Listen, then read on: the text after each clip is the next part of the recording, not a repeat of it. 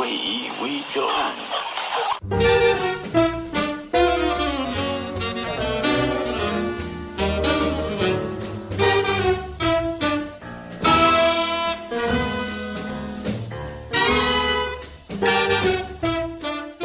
Hello, everybody. Welcome back to the Far Out Podcast. My name is Todd Perry. With me is the great Jason Daniels. What's going on, Todd? And who he is, well, we'll get to that in a moment. It's not as important as what I'm going to get to right now. It's been a minute since we did this show, and I thank everybody who hung around and decided to stay subscribed on iTunes. And if any of your friends were big listeners, let them know. Post on any message board that you like that, hey, Far Out's back. Todd Perry's back doing his thing. Announcer Elliot will be working on the show tangentially and well in this new incarnation. He's just getting over a health issue. So, I've been doing the What's This Dow All About podcast, which has been like wildly successful. Like not to brag, but it ends up being like the most successful foray into podcasting I've ever done. And so for people who are like, oh, Todd's not doing it anymore. No, it's been happening. I just haven't been making any jokey stuff. It's just been really, self-important talk about spirituality.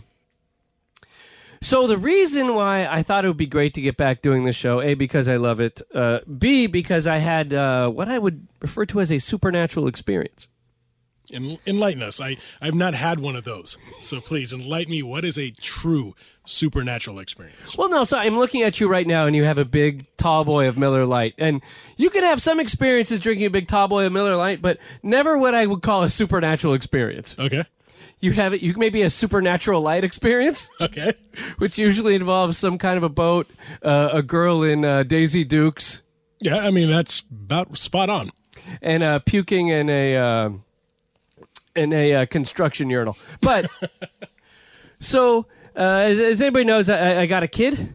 So morning routine is my son. I get him up in the morning and he sits and he watches a show. He watches Scooby Doo. He has his milk, and he sits and relaxes, and I sit in the bed for a little bit. And I look at Twitter, I see what's going on with the day, I sit and I figure out, I send a message to my buddy Mark Chambers, who's living in London. We have this weird timing thing where when he's going to bed, at night, it's 5 o'clock my time. So we have these weird gaps. So I wake up in the morning, there's messages that he sent to me drunkenly throughout the night. And so, I usually just respond to that. So kid's in the other room, and he just yells, Dad! And then I come out and I give him whatever he needs. And, he wants him to eat. Okay, here's a piece of fruit. Here's some Cheerios. So he's doing that, and I'm sitting in the room, and then I hear, Dad! What does he want now? I mean, I already gave him a banana, blah, blah, blah. So I'm walking out through my house, and I'm walking from my bedroom over to the TV room, the den. And as I'm walking, I'm in flip-flops, and I'm in my my chonies. Okay. No shirt. This is not a mental picture I want right now, but please continue. I've kept myself together pretty much for being a 43-year-old man. And so I'm walking, and as I get towards my son, who is screaming my name, I just, boom, I fall on my ass. And it's not like I fall on my ass like, whoop, whoop, whoop, whoop, whoop. I fall on my ass. It's like I stepped in snow wearing sneakers that had no tread on them. I just, whoop, boom, on my ass. And I'm like, okay, ouch. And I look around, I'm like, why did I fall? Like, have I been drinking too much? Did I have some kind of a neurological problem? Have I screwed myself that bad through a long time of not eating well, drinking too much, not getting enough sleep, listening to too much rock and roll, doing the mashed potato, whatever? So I fall on my ass, and then I look to the ground, and I swear to God, I see a banana peel beneath me. Like this is a 1930s, comedy, like a Three Stooges or something. Like I literally slipped on a banana peel in my living room, and I looked on the ground and I saw the banana peel. Not only did I step on it perfectly, not seeing it, but it was slippery side, moist side, the sexy side. Okay. The part we all enjoyed is 14-year-old side of the banana was that side down, and I slipped and I fell right on my bony white ass. And I was like, this has to be a sign. You know what? That sounds like the worst Wile E. Coyote cartoon I've ever seen in my life. If you would have told me that, I've known you for a while. Yeah. So I believe everything that comes out of your mouth because I'm stupid like that. Uh-huh. But if somebody were to tell me that I slipped on a banana peel, I'd go, okay, like this is like slapstick, almost like Laurel and Hardy, old school, just clowning around. But you legit slipped on a banana peel and fell on your ass. I'm the only person since the Roosevelt administration that has slipped on a banana peel. Like, I slipped on, because what happened was my son, I gave him a banana earlier. And then so he was just peeling it off, and, as little kids do, they don't, throw it in the trash or whatever. My kid just litter bugged it on the ground. Don't mess with Texas, Declan. No, he just threw it on the ground, so I slipped on my butt, and I said, this is, I'm not a religious man. But I do believe it was a sign that maybe I need to get back to making the funny. I feel like if there is a God, or maybe it was Satan, whatever. You don't know. Maybe it was Satan I met at the crossroads. He put this banana peel down and say, Todd, it's time to get back and make the funny for the people. Either that or your son just hates you. That's true. He was trying to take me out. Your son is at that age now where he knows a little bit of right and wrong, and he knows how to push your buttons and how to get away with stuff. So maybe that's just your son being like, all right, Dad, game on now. It could be that, or it could be some kind of Oedipal thing where he's trying to get at my wife. And just misfired. No, he was trying to kill me so he could have my wife all to himself. Because that's how, Oedipus, I got you now. Okay. I don't know. It's a possibility. You guy's a little smart guy, man. So maybe he's got this world probably figured out way better than you or I do. Yeah, he might have a little bit of Macaulay Culkin in him. Like he was trying to Home Alone my ass. Like he thought I was Joe Pesci. Well, now I know to get him some micro machines for his birthday. So. Okay, yeah. So that's what happened, and I fell on my ass, and I said, you know what, I think this is a sign to make some comedy. If anybody out there is friends with me on Facebook, you'll see I posted the picture of the banana peel. Maybe I'll make that the photo for this episode so you can see actual proof. So that inspired me to get back into the show, and as everybody knows, Buck, who was a longtime co-host, is still missing in action. So I searched the world for the greatest person to come back and do the great Far Out comeback with me, and somebody I know that I could trust to do a great show, and somebody with actually more experience on the radio waves than me, which is not saying much. But Jason, you spent a lot of time on the radio, so that's why you're here doing Far Out. As I have here in your AFTRA. There's one thing that's SAG about me, and I'm the same age as you, so I'll let the listeners figure out what I'm referring to. Yes, the AFTRA IMDb from a Don Barrett. It says, Jason, you for a long time you were a country DJ. I worked at a station 94.3 Kick FM, Southern California's country station. So you did that, and also you hosted a radio show with the infamous Hollywood madam, Miss Heidi Fleiss, which was awesome. She was the most ill-prepared human being I've ever met in my life. Oh, you don't say. Yeah. She showed up. Her show started at 8 p.m., would show up, no joke. If they sent a car to go get her, she would show up at 7:59 and 45 seconds, walk in and go, what are we talking about tonight? Yeah. So you'd have to come. So she's the one with, like, all the good stories, right? Oh, yeah. And I think you just walk in and go, let's just talk about how you fucked Charlie Sheen. Yeah. And then you just take your headphones off and let her go, right? Explain to me how prostitution works. And then one show she brought in Ron Jeremy.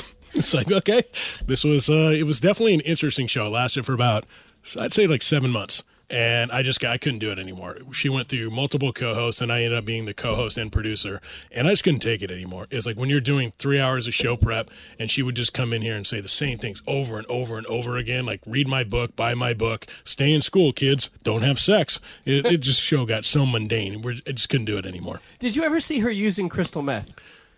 For legal purposes, I cannot answer that question. Did you ever see her take any intoxicating substances?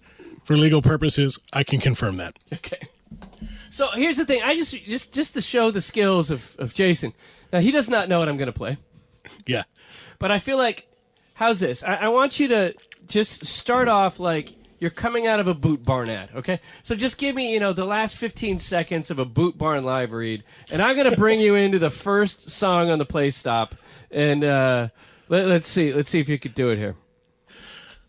Hey, hang out with us this Saturday, the Boot Barn in Tustin. Bring in your old stinky boots, and we will replace them. We'll give you $100 off. Come on down to Boot Barn. We're America's redneck shop. And here is the legend himself, Mr. Charlie Daniels. Words I live by. What this world needs is a few more rednecks. What this world needs is a few more rednecks. We got close, man. It's been a while. So people ain't afraid to take a stand. All right. What this world needs so you told me nothing about this. You didn't give me any inkling of what songs you're going to play. When I worked in radio, I worked in the production studio, so I knew exactly how long the intro times were to each song. So this is like redneck roulette right here. It's a new bit. Redneck roulette. Actually, with a shotgun. Like, we do it. You have to hit the post, and then if you miss the post, we're going to double-barreled shotgun, but with just one plug in it. Oh, no, but then you get both. Yeah, you would. Still. Okay, we'd have to go with an actual with a six shooter here. Yeah. All right, here we go. Song number 2. Here's Mr. Chicken himself, Mr. Kenny Rogers and the Roasters. On a warm summer's eve, on a train. Maybe I picked some songs that are a little obvious. Yeah. You can't go wrong with Charlie Daniels. Cool story, quick story about Charlie Daniels. Got to introduce him at a show in Irvine years ago. And one of our listeners would call up every single night at midnight, can you play Charlie Daniels? Kid was in high school, and he needed to hear The Devil Went Down to Georgia before he went to bed. Every single night. I'm like, I cannot play that the first song every night right at midnight. He's like, dude, I can't go to bed. So I don't want to feel responsible for this kid failing out of high school because he didn't get any sleep waiting for his song. So long story short, met Charlie Daniels, told him about this kid Robbie, and that he wasn't old enough to get into the show because he's 21 and over. Gave me an entire bag of swag, all autographed stuff for Robbie. Said, hey, can't wait to see you at when you get out to your first show. Love Charlie. Like, dude, CDs, hats, T-shirts, 8x10s, an entire swag bag full of Charlie Daniels stuff. Sent this to the kid's house, found out his address, called me up crying at like 12:01 in the morning and was like, oh my gosh, it's like Christmas. Thank you so much. And he wrote a letter to Charlie. Charlie responded back, and they actually exchanged some emails back and forth for a while. It was actually really cool. Charlie Daniels, one of the greatest guys in all of country music. Okay, so now I'm going to dig a little bit deeper into the career of the great Jason Daniels. No relation to Charlie. No, unfortunately not. So, as a country DJ, you've also done another job as a DJ in this world. That I have. And I believe was it at Fritz's in Anaheim? No, I actually started at, man, I cannot believe I'm admitting this, but I actually worked at a place called Venus in Stanton, the great city of Stanton, which should be annexed out of Orange County. So you were working there for quite some time as a DJ in a gentleman's club. I was, and the way it started was I used to go to this place on Sundays for football. It was a sports bar / gentleman's club. Sports bar in the back, gentleman's club in the front. So we would go there every Sunday to watch football because they had the NFL ticket. And so we'd sit there and watch games. And one day, a couple of the girls came in, and the DJ flaked. Did not come in, did not show up for work. Who would know that the strip club DJ is not the most reliable? Right? I mean, he's probably working on his presentation for his 9-to-5 job that started Monday. Yeah. But my friend goes, hey, my buddy's a DJ at a radio station. He can help you out. So I was like, all right. So I went in the DJ booth, DJed for about 4 hours. Made a good chunk of change, man. So what do they pay? Is it like the strippers pay you out? Is that... Yeah, because I technically wasn't on the payroll. I got free booze for the entire time I worked and the rest of the night, which I drank my body weight in. Yeah. And then on top of that, the performers tip you out, especially if they don't bring their own music. So what you do is you play songs for them. What artists do you like? And there's a library of music there. So you can play music, either they pick it out or you pick it out. So there would be like strippers bringing in like a huge CD. Because at this point, this were the days when you had the car CD case. Oh, 100%. The black one with the zipper that looked like the size of a phone book. Yeah. And absolutely. your CDs would melt on a hot day. And they were all scratched. Looked like you wiped them down with like 80 grit sandpaper. They all had a little bit of cocaine on them. Yeah, of course. And then some sticky stuff. I still haven't figured out what that was. And so they would... you'd play the music for them, and then if they had a good night, they would tip you out. And it could be $20-$40, or it could be $100. Wow. So what did I do with that? After working a 4-hour shift with $600 cash in my pocket that I didn't have, drove down the street to TJ's with my buddy and decided to spend it all at another gentleman's club. You can't just put on your books there and be like, yeah, for next time. So they actually liked the job I did, and they asked me if I'd come down there like 2 nights a week and DJ. Then 2 nights turned into 4 turned into 6, and then at the time I was working full time at the radio station and working full time at a gentleman's club. And the girl I was dating at the time said, "Pick one. I think you know which one to pick, but I will let you make that decision." So it took me a couple of days to figure out which one she was talking about. Yeah, you had some deep content, I was doing a service. I was come to Jesus. I was doing a service, helping some ladies out, making a couple bucks. So I said, But now I stuck with the radio thing and did that for about 11 years, man, working at different stations in L.A., Orange County, Riverside San Bernardino. Did some stuff with the Angels baseball team. So yeah, I've had a pretty good career. So I want you to prove real quick that you are actually a strip club DJ. All right. All right, guys, get off your butts and tip these sluts. We got $2 drinks all night long. Get on the top for the first and two. And for $10, she'll get on top of you. Welcome, Diamond.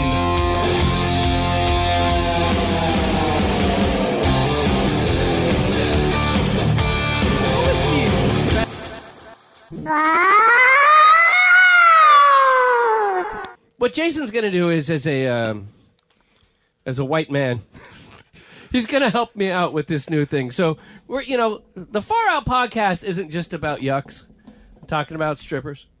It's not just. Hold on.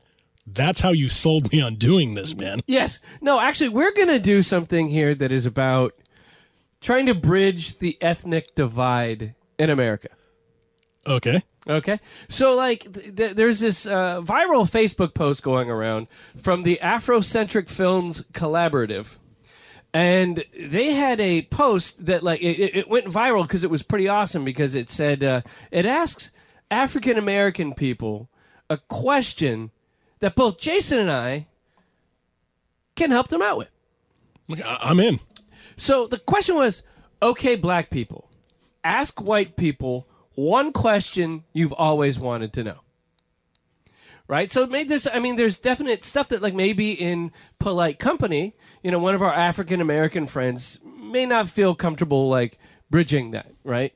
Or, there might be questions we have about African American people that we may not feel comfortable bridging. But this was a good online forum where people could be honest, and there were great questions asked and great answers given. Now, I want us to answer some of the questions as two white folk.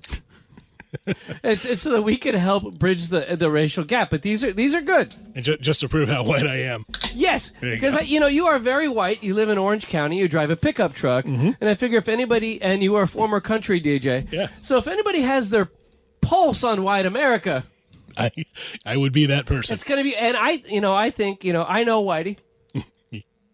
I know all the people, but I'm married to a white woman. Mm-hmm. I have a white child. Very white. My family, white. Yep. So I'm saying I know white people, so I can, for all our African American listeners, we can kind of enlighten them. So here's some of the questions. The first one was, why don't y'all use washcloths? Jason, do you use a washcloth, and why or why not? When I was a kid, I did. My dad, that was the whole thing. When you go get ready, go take a shower, go take a bath, go grab a washcloth out of the linen closet. Yeah. I think I quit using a linen cloth or the washcloth when I was about 3.5 years old, and I got my ass whooped because my dad said, "Hey, we're going to the grocery store. I need you to go take a shower." I said, "I want to take a bath." At 3.5 years old, I knew what I wanted. Yeah. So I said, "I'm going to go take a bath." My dad said, "No, we got to go to the store. Go take a shower." So I'm in the shower. I'm pissed off. So I'm soaping up with the washcloth, and then I drop it, and it just goes right on top of the drain. And I'm watching the water fill up. So a genius 3.5-year-old says, "I can make a bath out of the shower pan." Oh. So I sit my little ass on top of the washcloth, on top of the drain, and it starts to fill up. So I'm using the shampoo bottle as a boat, and I'm having a good time. Well, about 45 minutes passes by, and I have no concept of time at 3.5 years old, but my dad does. So he starts walking in the master bedroom where the shower was at, walks across the carpet that he just put in, and it's squishing, man. He opens the bathroom door, and water just floods out. He picked me up by one arm and whooped my ass. So after that point, I refuse to use washcloths. So good. So you just do soap on body? Soap on body, straight up, man. No loofah, no washcloth. I mean, I do have to use one of those, back scrubber kind of things to put the soap on that because I can't reach my whole back. Yeah. I'm not a degenerate, but so I want to wash my back. So that's the only tool in the shower that I use is the back, washer, scrubber, whatever you call those. Yeah, see, I don't use a washcloth either. I think the poster here was quite succinct, and we have two white people here.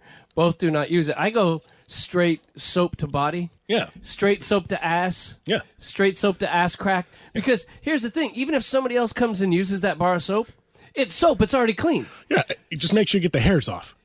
Yes. Yeah, that's the tough part. But I'm not that hirsute of a man, so it's fine. But yeah, I just do straight soap, and I learned this because my mom was a washcloth user. But she was from a multi-ethnic neighborhood. Okay. So maybe the washcloth filtered into her house unknowingly. But my dad was from West Virginia. When I'd shower at his place, I looked for the washcloth once, didn't find one, just went straight, raw dog with the soap right on my body. And I thought, this is a good way to do it. Mm-hmm. And now the great thing is because I'm bald, soap on the head too. So no shampoo. A little bit. I get that $1 bottle of White Rain. Because what am I going to spend $8 on shampoo with my, what was it? Your hair's going to fall out. It doesn't matter. So are you a bar soap or I hate the body wash? I'm not a body wash kind of guy. It's too frilly for me. It's a film. Yeah, I'm straight bar soap. I was dating a girl. She goes, I'm going to take a shower. I said, not a problem. Go in there. She comes out butt naked in my room and goes, which was awesome, so I can't complain.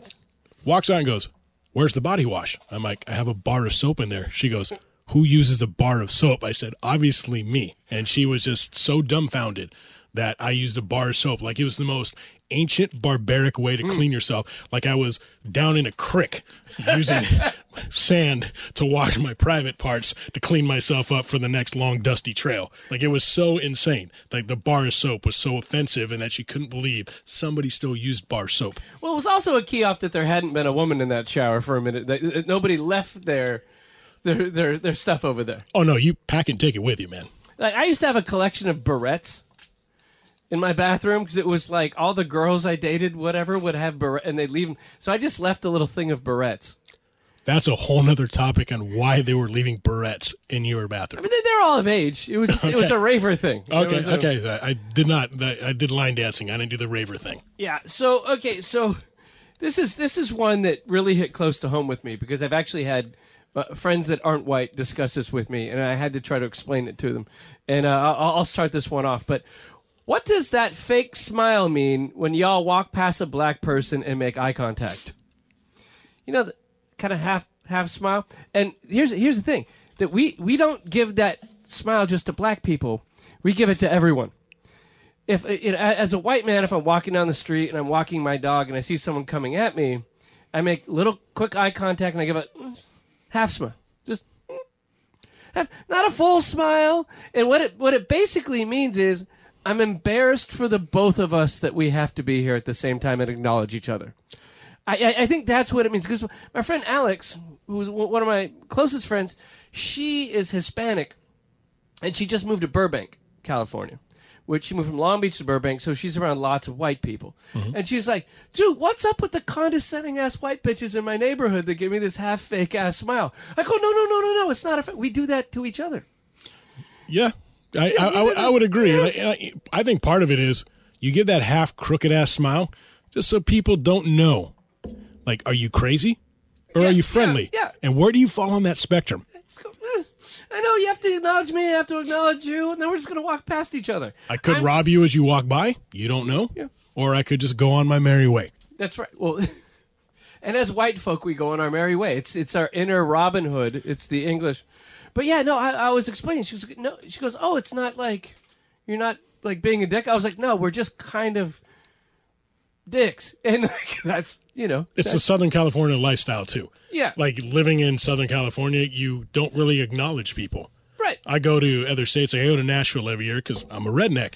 So I go out there and people will say hello to you, like hold the door open, have a conversation with you, and they don't even know you. Their phones go in their pockets. They sit at a bar. They're just wanting to talk to everybody and get to know everybody. Out here, you get that crooked smile. You get no human communication whatsoever other than that crooked smile and to look down at the ground or stare at your phone, so people don't acknowledge you or you don't have to acknowledge them. Yeah, it's almost a what I call reverse politeness. I don't want you to be uncomfortable. I don't want me to be uncomfortable. We're just going to get past each other, but we acknowledge each other. Why don't we hear y'all talk about y'all cousins? I have 5, man, in total on both sides of my family. Yeah. I have 1 male, 4 female cousins. What the hell am I going to talk to them about? I think we just don't really acknowledge our family. You know what I'm saying? Like, it's kind of how it is. Like, I don't really have cousins. I kind of have, like, illegitimate cousins from my dad's side of the family. We don't reach out to each other. It's just, we keep to a small family, I don't know what it is. I think we just don't consider them family. I never like I have Hispanic friends that they'll come over and then they'll just randomly bring a cousin I don't know. It's like, oh, it's my cousin. But I would never like go to like somebody's house and be like, oh, just randomly, this is my cousin. I brought him over. I mean, you could just go pick up some homeless degenerate white guy outside a liquor store and they wouldn't know the difference. Yeah, it's Todd's cousin. Why do you let your dogs kiss you on the mouth? Okay. Because I love them more than my cousin. That's not funny, man. I'm a redneck. I love my cousin. I'm kidding. But wait, why do you kiss your cousins on the mouth? Should be the next question. No, honestly, like, I don't get the whole thing. Like, I love animals. And I just don't get the whole let my dog lick my face, kiss in the face, sleep in the bed. Like, I've had dogs my whole life. They stay outside. I'm like the weird white person that keeps their pets outside. Like, I have a fish tank. If I keep my fish outside, like, just let them chill on the lawn, spray some water on them every once in a while, and go, you're good outside, I'd be cool with it. I don't get the whole, kiss my dogs are my kids. I never understood that philosophy. No, my dogs sleep in my bed.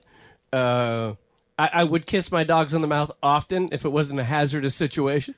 My dog Murray had his muzzle on when he came over because he bites. But no, I am overly affectionate with my dogs. I sit and I spoon with my dog Scout, he's a fat pig. He's a hefty dog, and I sit and we spoon at night. And my son has never slept in my bed ever. He's nearly 4 years old. My dogs sleep right on top of me every night. I don't know what it is. You have a problem. Why do y'all wear shorts in the wintertime? Jason, I'm looking at you. Guilty, 100%. When we were talking about this, like, this is 100% me. I went to Denver, Colorado to go see a Broncos Raider game with a buddy of mine, and I brought shorts and one pair of pants. It was 23 degrees, and it was snowing like the week after Christmas, and I was walking around in shorts, but I did bring a sweatshirt and a beanie, so I was kind of, I was good. I don't know what it is about white people. Maybe their legs just don't get cold like mine don't. I would live in shorts 24/7 if I could. No, here's what I think it is amongst white people. You don't want to admit you're cold. I think that's the thing. I think the thing is, like, white folk, like, it's all about, like, embracing a certain amount of danger. Right? It's like, oh, I'm just going to go, like, you'll see guys, like, at a Packer game, the ultimate white people, and they sit out there and they'll take their shirt off and everything. They're like, I'm not cold. I can live through this cold. You never see a brother doing that. No, brother's like, it's cold. I want to be warm.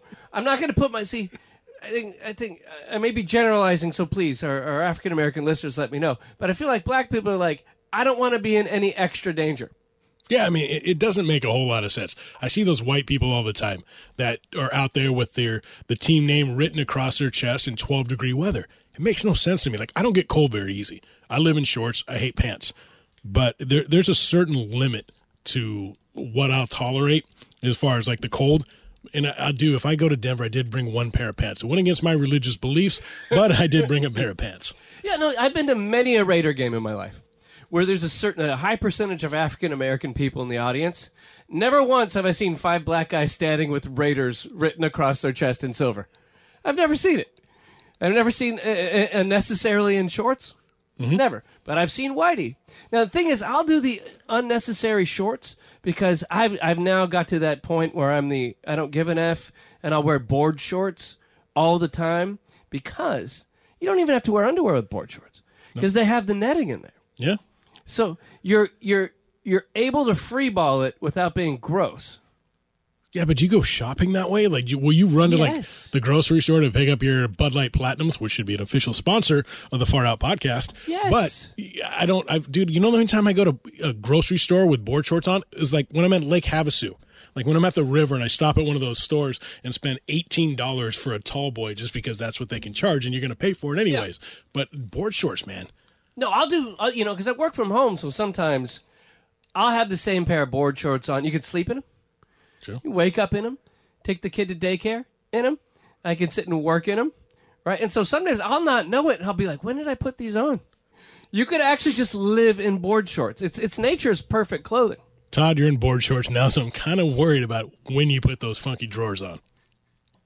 I mean, I live in Nike shorts, like my basketball shorts. I could go to work in those if they would allow me to. I used to work from home as well for a while, and 4 days a week I was in nothing but Nike Nike basketball shorts. They're the most comfortable thing. And I take a shirt. I don't like tank tops. I buy a perfectly good T-shirt, and I grab a pair of scissors, and I cut the sleeves off. I am the Orange County version of Larry, the freaking cable guy. Who invented that goddamn green bean casserole?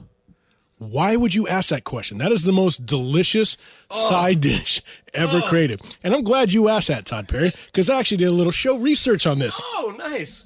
I don't know if I'm pronouncing this right. It's spelled Dorcas. I would assume it's Dorcas. I mean, Okay. I guess that's how you pronounce it. Dorcas Riley. She was in New Jersey. She actually worked for the Campbell's Soup Factory in the test kitchen as a supervisor in the 1950s. Well, I have a lot of great things to say about Campbell soup. You're a big soup guy, but we used to have green bean casserole every year for Thanksgiving. It was a staple in our household.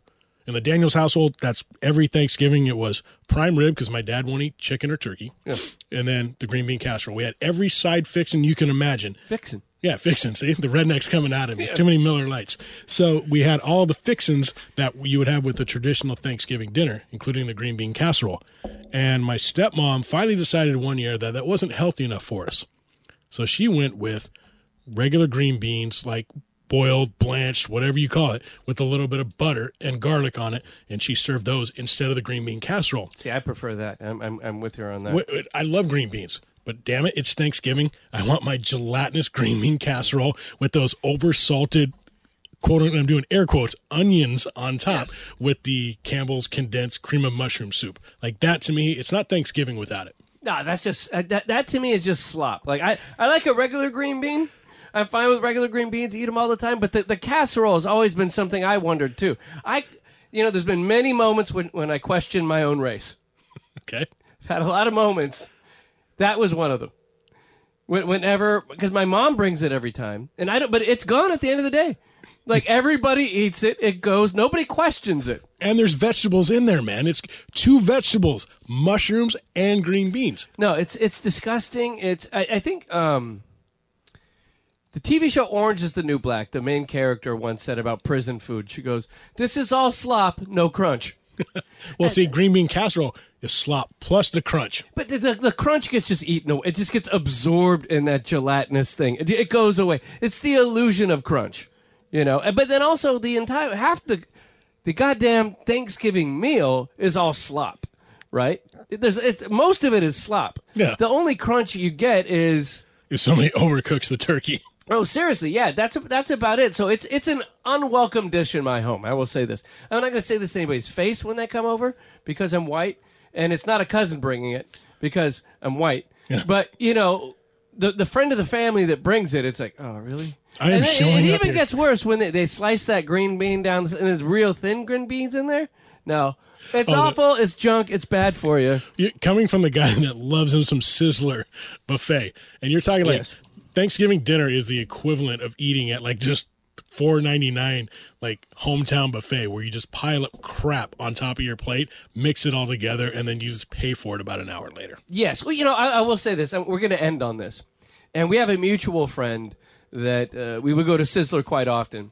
And this is one of the greatest things. Like, you go to Sizzler and you've got the salad bar, and then you've got that taco bar area. We've got like the taco shells, you got the beef. There'll be some like spaghetti over there. There'll be a bunch of random stuff. I have a friend, a mutual friend, that would look at it, and he didn't like being at Sizzler. No. Wasn't happy about it. Nope. But what he did was he foodied up the Sizzler in weird ways I never expected. He went over, this was honestly one of the greatest strokes of genius I ever saw. He went over to the imitation crab meat that they have for your salad at the salad bar, and he put it in the taco shell. Oh, yeah. And he made imitation crab seafood tacos at the Sizzler, and I was almost like, whoa! Like, mic drop my plate. Mind I'm out. blown. Yeah, no, 100%. He would complain every time we decided to go to the Sizzler, but he would join us when we went to the Sizzler, and then he would make these. He would probably eat the worst out of anybody Yes. when we went to the Sizzler. He would take anything, including like soft serve ice cream, put it in a taco shell, and said, "I created something different." Yeah. And I was like, you've got a blog you should make. Yeah. You'd make millions of dollars off like the gourmet Sizzler buffet. So I'd like to thank everybody for listening to the Far Out podcast on our inaugural new reboot. I don't know what the heck this is, Far Out the Next Generation. My name is Todd Perry. With me is the great Jason Daniels. Thank you for having me, Todd.